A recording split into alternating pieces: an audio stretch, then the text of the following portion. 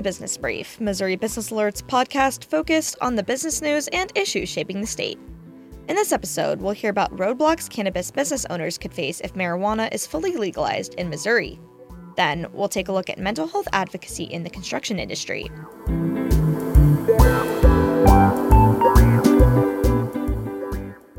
My name is Siggy Reese, and I'm joined by my co-host, Teddy Mayorka. Teddy, how are you doing this week? Siggy, I am doing well. I'm very excited for the World Series matchup. We have really been in for a wild championship series. I know, it's been crazy. Despite me being from Houston, I am not a fan of the Astros. Yeah, I can say the same. Definitely, a hometown Chicago boy myself, but I'll be pulling for Philly in this one. Absolutely. You ready to get in this week's headlines? Let's do it. The Federal Reserve Bank increased interest rates by 0.75 of a percentage point on Wednesday. It's the fourth consecutive time the central bank has raised rates by that amount. The cost of borrowing is now at its highest level since 2008. Officials have high hopes that future increases will be smaller, but Fed Chair Jerome Powell made it clear that rate increases will likely continue into 2023. 2 of the 4 largest domestic airlines are navigating labor negotiations this week. United Airlines pilots rejected a potential contract that would have given them nearly 15% raises. A large majority of the nearly 100,000 pilots who voted were against the contract, according to their union. This outcome was expected, and both parties are currently working on a new agreement, according to a United spokesperson. The rejection comes one day after Delta pilots voted to authorize a strike due to lack of a new contract. The vote doesn't mean a strike is imminent, but a work stoppage is possible if contract negotiations falter. And Oracle is shuttering 2 Cerner facilities in the Kansas City area, including Cerner's former world headquarters. Oracle plans to move employees to its nearby Innovations campus. Oracle, a Texas-based software company, acquired Cerner earlier this year.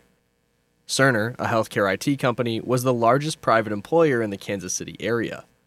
The closures aim to give workers more workplace flexibility and help Cerner use its remaining Innovations campus, according to a company email to employees. EquipmentShare is expanding in mid-Missouri. The Columbia-based construction technology company announced plans to invest nearly $100 million and add more than 500 jobs. Boone County officials approved a tax break for the project. EquipmentShare's abatement is set to last 10 years and will apply to 75% of both real and personal property taxes for its development. And finally, St. Louis developers are planning to build a $300 million entertainment district at Lake of the Ozarks. The developers submitted plans to the city of Osage Beach for the potential attraction, called Oasis at Lakeport. The development would serve as a year-round tourist attraction, complete with hotels, restaurants, an amphitheater, a marina and boardwalk, and amusement park rides. For our next story, we'll take a look at some roadblocks that could stand in the way of would-be cannabis business owners if marijuana is fully legalized in Missouri during next week's election. Yes, we do. I sat down with Missouri Business Alert reporter Dan Micah to discuss why credit laws could slow the growth of the marijuana industry in Missouri. He walks us through why banks may be hesitant to provide loans for cannabis businesses. Here's that story.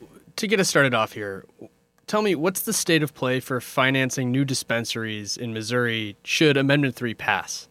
So it really is all about cash that you either have on hand or cash that you can receive from an angel investor or a partner or from family members. The idea that a lot of people have, I think, about starting a new business is that you get up, you put on a suit or some nice clothing, and you go to the bank and you apply for a loan. But because cannabis is a Schedule I drug at the federal level, it doesn't matter if Amendment 3 passes and marijuana gets legalized within the borders of Missouri. You can't, most banking institutions, other than a very small group, will lend you money simply because there are so many regulatory risks there that it's just too much of a headache for them to deal with. So right now, if you are interested in opening up a dispensary and you think that Amendment 3 is going to pass, really you need to have cash on hand, or you need to know someone who's willing to give you the cash. There's just, because we are in this gray area and because other states are in this gray area, you just don't have access to the banking sector and the financial markets as a whole to help fund your enterprise. So how many banks are going to offer these loans and services to marijuana businesses then? The president of the Missouri Banking Association told me that you can count on literally on one hand. So, less than 5. These are probably smaller credit unions that are in local banks that are just either specifically focused on cannabis or have the leeway to really open up on this. But, we're not talking about, like a Chase or a Citi or a Bank of America, like one of the big nationwide banks. We're talking about very small institutions here that would be willing to take on that risk of regulation and oversight if you wanted to borrow money from them. It sounds like a really labor intensive and even, as you pointed out, risky process to be working with marijuana businesses. So how could this affect the growth of the industry in the state?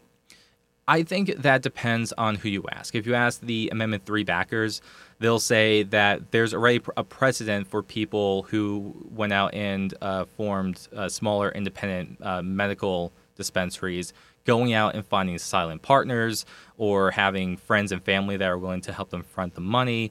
And the estimate right now is usually it takes about $1 million of cash in order to do things like buy a property, buy a startup product. If you're starting a growing operation, to buy the irrigation systems and everything that you need to keep a building up to code. So if you happen to have access to that through the private markets and people believe in you that you can turn that around, great. You can do that, and you don't have to really deal with the complications of having that startup financing, although it becomes kind of a problem with handling all of that cash, which is also a problem in just being a business and in this kind of weird gray legal area. But if you talk to some of the Democrats who are in favor of legalizing cannabis but aren't in favor of Amendment 3 because they feel it doesn't go far enough, that becomes an issue of equity. It becomes an issue of people who have been harmed the most by the war on drugs, having another barrier in being able to receive the money that they need to create a business and create generational wealth and profit off of what could be $1 billion market in a couple of years. And they argue that this is going to hurt people who want to be mom and pop independent operators because they're going to need more time to find backing, to find support, whereas the companies that are already in the state operating as multi-state operators or have the ability to just go from being purely a medical marijuana dispensary to a recreational and medical at the same time, will have that advantage, will have that first step, and that will advantage people who already have resources. So that becomes a question of social justice and economic justice. Well, Dan, thanks for joining us and shedding some light on this incredibly gray area in the cannabis industry in Missouri. My pleasure.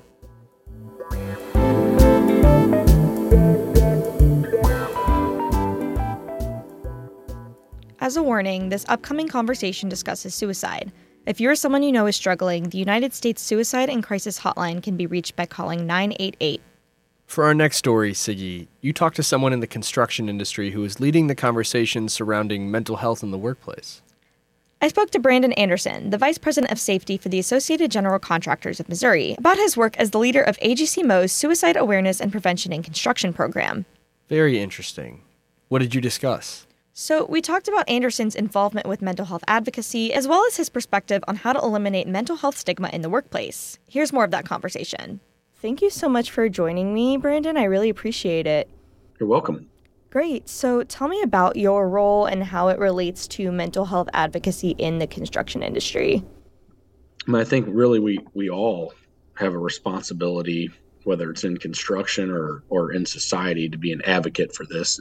As a leader at AGC of Missouri, our chapter, we started leading this charge and beating the drums, if you will, related to mental health and suicide in construction back in late 2018, 2019 is when this kind of started for us, prior to my time even working here and being a member and part of this great chapter and organization.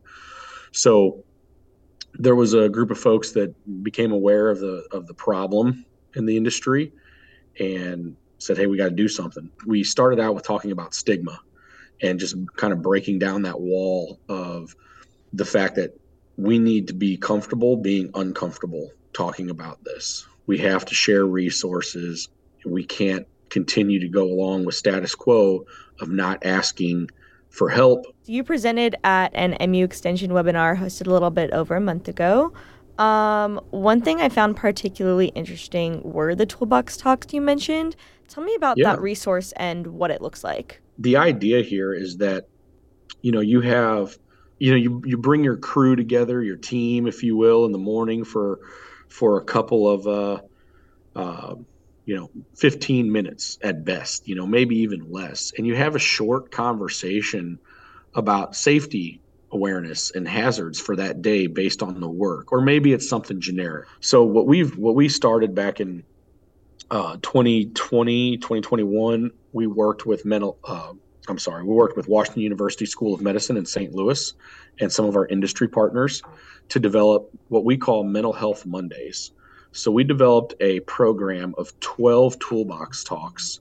We're asking that you take one Monday or any day out of the month and talk about something besides the generic hard hats, safety glasses, gloves, tool safety, hand tool safety, all that kind of stuff, and have a conversation about mental health and about suicide. For someone who's never had these productive conversations about mental health, how do you have those? Walk me through the steps of how to have those conversations. The first thing I would encourage anyone to do is educate yourself a little bit. What resources do you have available in your organization or community?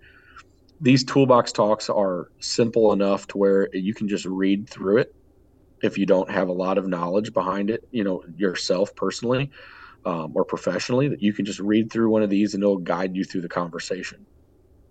If you're really, you really want to step up to the plate, if you will, there's trainings out there, and those trainings dive in. They educate an individual or a group of individuals on, the problem at hand, warning signs and symptoms, and then how to have the conversation, what to say to a person. What is your advice for those who want to change the culture around mental health in their workplace? So that's another big question I get quite a bit. It kind of goes along with how do you start, right? And first, I would just start by, again, educating yourself on what resources are available. I would find other like-minded people within your organization or company. I would encourage you to start small, take baby steps into this, and then advertising those resources, whether it's flyers and posters or stickers in your office or on your job site or your building, within your association. Have a conversation, get some other people together, and then start providing those resources and build from there based on the need. So, and you'll be surprised. I've heard 6 months later, even just a few months later, folks come out of the woodwork after a committee started or the first presentation and sharing of information. And they're like, man, all these folks were like, hey, thanks for talking about this. How can I help? And it will grow. It'll be a grassroots effort and it will grow organically. Thank you so much for talking with me today. I really appreciate it. Hey, you're welcome. I appreciate the opportunity.